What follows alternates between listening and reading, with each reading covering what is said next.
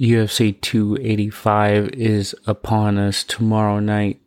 The return of John Bones Jones versus Cyril Gane for the heavyweight championship, and Valentina Shevchenko and Alexa Grasso for the women's flyweight championship. Now, this is going to be an abbreviated preview show because, man, this card from top to bottom is absolutely fire if you're just above casual level UFC follower.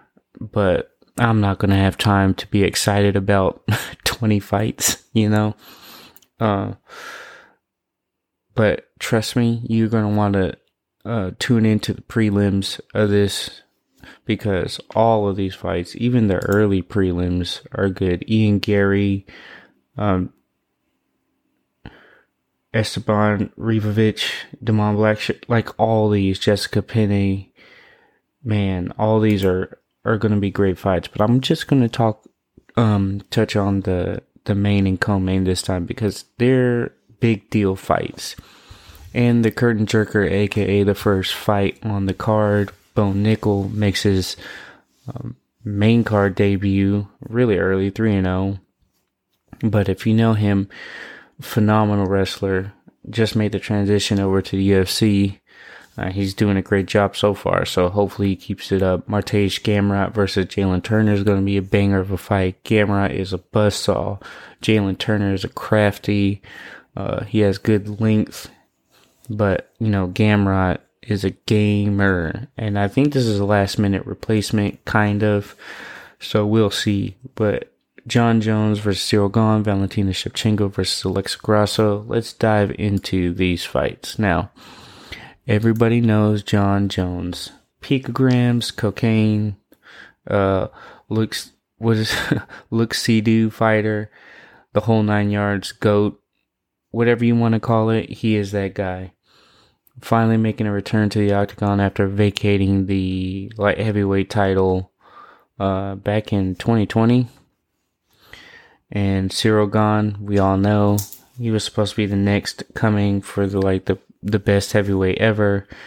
Was supposed to be Francis Ngannou's biggest test, but ultimately ended up failing due to, surprisingly, Francis' takedown and wrestling, which nobody saw coming. So this fight, to me, is going to be pretty one-sided in terms of who's going to win.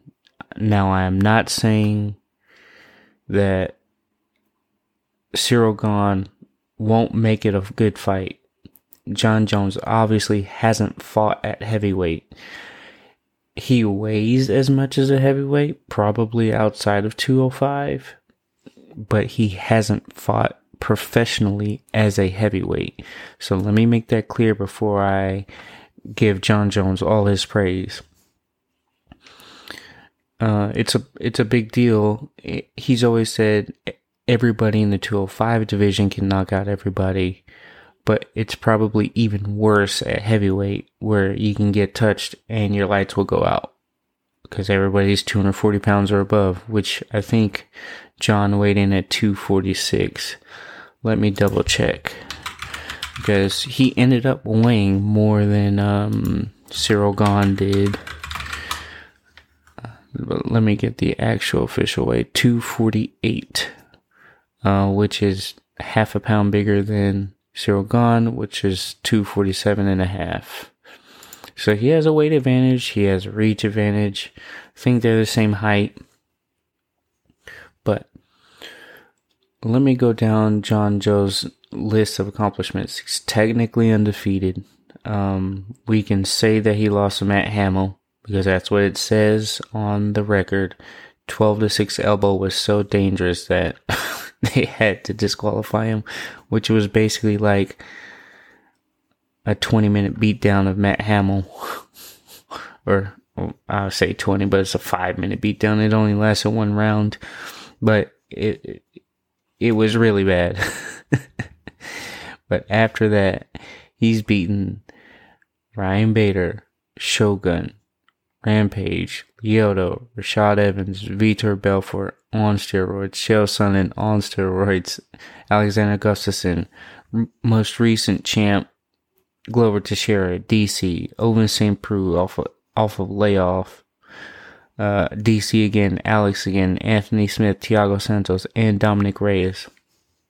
Now, if you are any type of fan of Jon Jones, you know he is one of the most talented athletes, but also the most party heavy athletes. He's been busted using cocaine. He's been busted allegedly using steroids, picograms to be exact, and that's a whole nother topic that I won't touch on here. I may get into it with one of my buddies in a post-fight analysis or something. Getting in trouble with the law, crashing his Bentley, running into a pregnant lady, all these things, just being a wild man in Albuquerque. I met him while I was working at Sprouts in Albuquerque, and let me tell you, cool guy. When he's just being regular, real cool, real respectful. He took the time out to say what's up and chat with me while I was at work. But then, he's got a lot of yes men because he is that guy. 3 years off is a long time. Moving up into a different weight class is going to be tough. It's not easy. Nothing Jon Jones fight-wise. Now, I am talking strictly in fights, not talking about any extra training, not talking about his weight. There is nothing that Jon has done in fights that tells me that Ciryl Gane has a chance to beat him outside of he's never fought at heavyweight and he's never been punched in a professional fight as a heavyweight. So obviously my pick is Jon Jones, but let's get to Ciryl Gane, right? Ciryl Gane moves like a middleweight at 250 pounds. Now, being objective, Ciryl Gane has not fought anybody that is title worthy in the heavyweight division.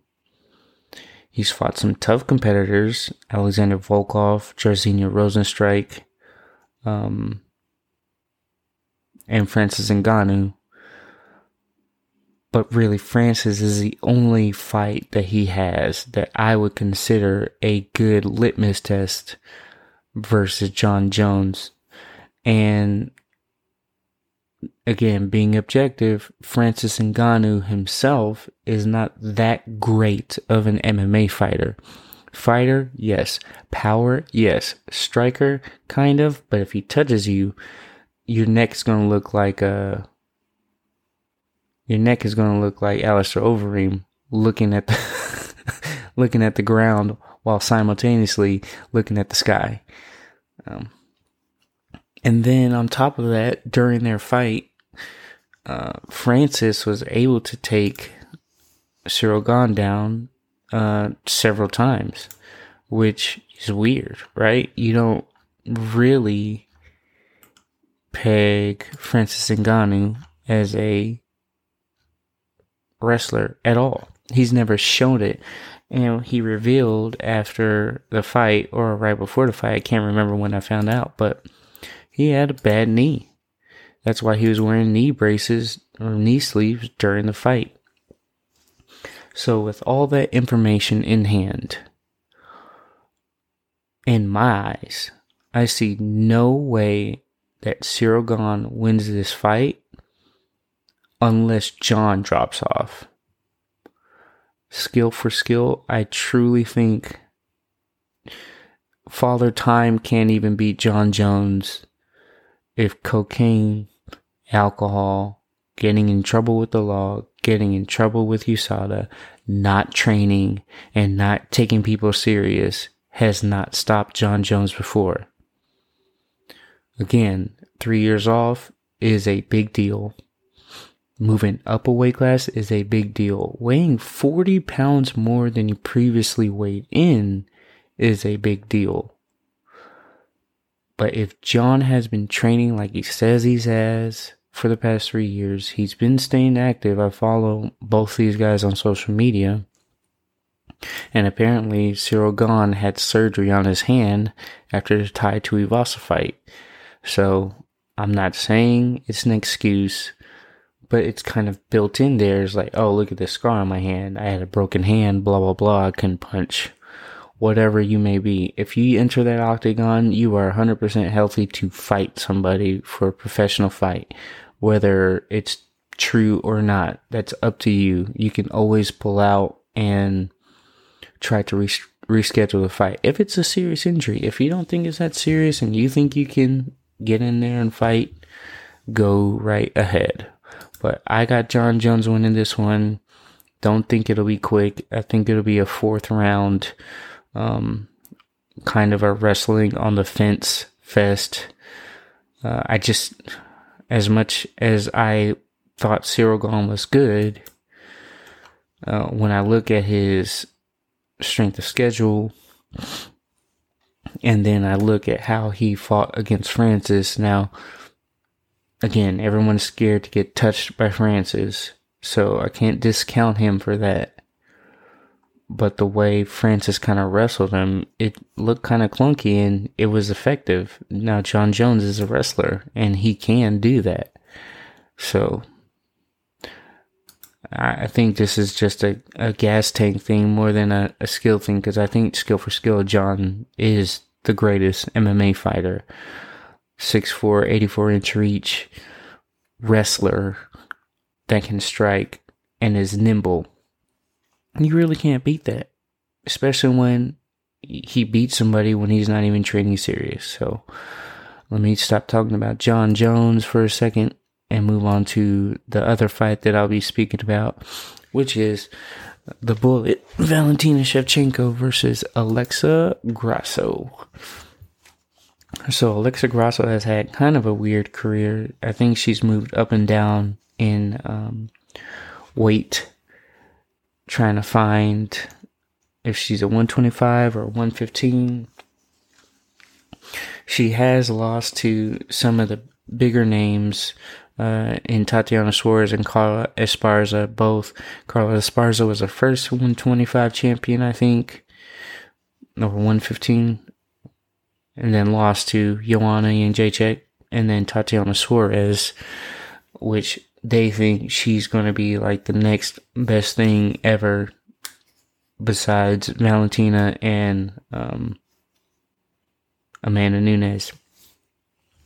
But she has been on a 4-fight win streak, and she's looked good throughout these 4 fights. Her latest fight being against Viviana Rujo.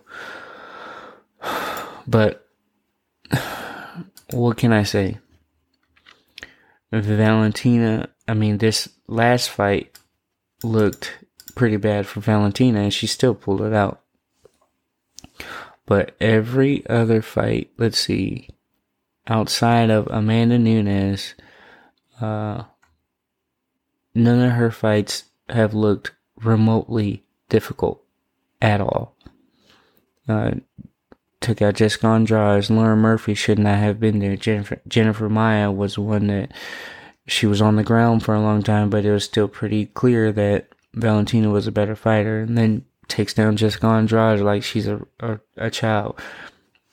Caitlin Chukagian, great fighter, not against Valentina Shevchenko. Liz Carmouche, again, tough, but not against Valentina. Jessica Ai got hit upside the head with a shin. Joanna Jędrzejczyk just got beat down relentlessly. Juliana Pena, Holly Holm. It's just all these fights with all these big names. I know it's kind of slim pickings, but 23-3, and Alexa Grasso's 15-3. So Valentina's won more fights than she's had professionally. And when you see stuff like that, you don't want to really factor it in, right? You don't want to just say, oh, because of experience, it's the fight game. Anything can happen. But in recent history, at least with Valentina Shevchenko, it kind of doesn't matter what kind of experience or youth or training. Valentina's life is fighting. And there's not much to say about it. She's a striker. She can grapple. Very accurate. Doesn't waste a lot of movement. High on the toes like a Muay Thai fighter. Never gets overextended. Alexa Grasso is more of your traditional fighter, where she's more well-rounded in a stance. I think she's more of a grappler, in my opinion. But I don't know. I'm trying to find good things to say about Alexa Grasso because she's first off, great person. Hearing her talk about fights she's great. Nothing but respect. Same thing with Valentina, but I don't see, just like when Carla Esparza was fighting Weili, I just kind of don't see a way that Alexa Grasso wins unless Valentina gets injured. It would be smart if she tried to somehow get on the inside and get the advantage in wrestling like Talia Santos did, but easier said than done. And even Talia Santos, even though people thought she may have gotten close to winning the fight, Talia Santos got beat up. And that's the thing. That's what happens when you fight a buzzsaw like Valentina Shevchenko. Exciting to see. I wonder what the strategy is going to be. I haven't listened to the media for this one just yet because I've been busy all week. Tax time, looking for a new vehicle, getting my plant started, which is more important. When I look at this, I see Valentina winning. I see John winning. Let me run down the card and give my picks. So I got John winning, Valentina. Oh, I want to give a soft shout out to Jeff Neal. I don't think we knew each other in high school, but we are from the same area of Central Texas. And although he missed weight, I do want to have him on one day to talk about how he even got into MMA. Because I've been watching since 2003 and I had no inspiration to get into mixed martial arts. But he's fighting the buzzsaw named Shavkat Rakhmonov, the next best thing in 170. So, can't wait to watch that fight. Pains me to say that I got Shavkat, but on average, the overweight fighter wins more often. The only reason why I can't really pick Jeff is Shavkat's 16-0 and he hasn't shown anything otherwise. So, John, Valentina, Shavkat, Matej Gamrot versus Jalen Turner. I got Gamrot all the way. Bo Nickel versus Jamie Pickett. I got Bo Nickel. The prelims, they got Cody Garbrandt versus Trevin Jones. That's going to be tough. Cody Garbrandt obviously has been on a little bit of a downhill slide since winning the title. Obviously, TJ Dillashaw has been a proven cheater, and Cody Garbrandt is a striker and he has his moments. But I'm gonna go Trevin Jones, Derek Brunson versus Dricus du Plessis. Blonde Brunson. If he's back, he's back, and I got Derek Brunson. Dricus du Plessis, pretty good fighter though. Don't put it past him. Vivian Araujo versus Amanda Hebos. Going to be a great fight. I got Hebos in this one. Julian Marquez versus Marc-Andre Barriot. This one's going to be the closest out of the two. I know Julian Marquez more than I know Marc-Andre, so, just by that fact, I know I did a lack of research on this one, but I got Julian Marquez on the prelims. The early prelims, hey, y'all just tune in. It's going to be a great fight. I know I sound like I work for the UFC. Clearly don't, because I'm still in this office recording on my computer.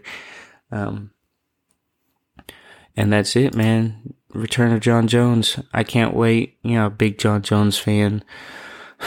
You got to separate the the artist from the art sometimes. It's really hard to root for John Jones, but if he's on the straight and narrow, man, he's that guy. So I'll have a post show. I don't know how quickly I can turn that around because I'm going out of town, visiting my parents this weekend. So I'm going to be trying to tune in from all angles everywhere. Any TV that has it on, I'm going to be glued to it. If not, I'm going to be on Twitter, live tweeting, the night away. So hopefully y'all tune in. You know, Uncle Phil's definitely going to be tuning into the fights. Thanks for the support. I know it's been a while. Man, when life hits you hard, life hits you. But we all persevere. We keep it going. We keep the gravy train moving. You know what? Keep your head up. Work hard. Have fun. All right, you guys. Done being sappy. Uncle Phil's out.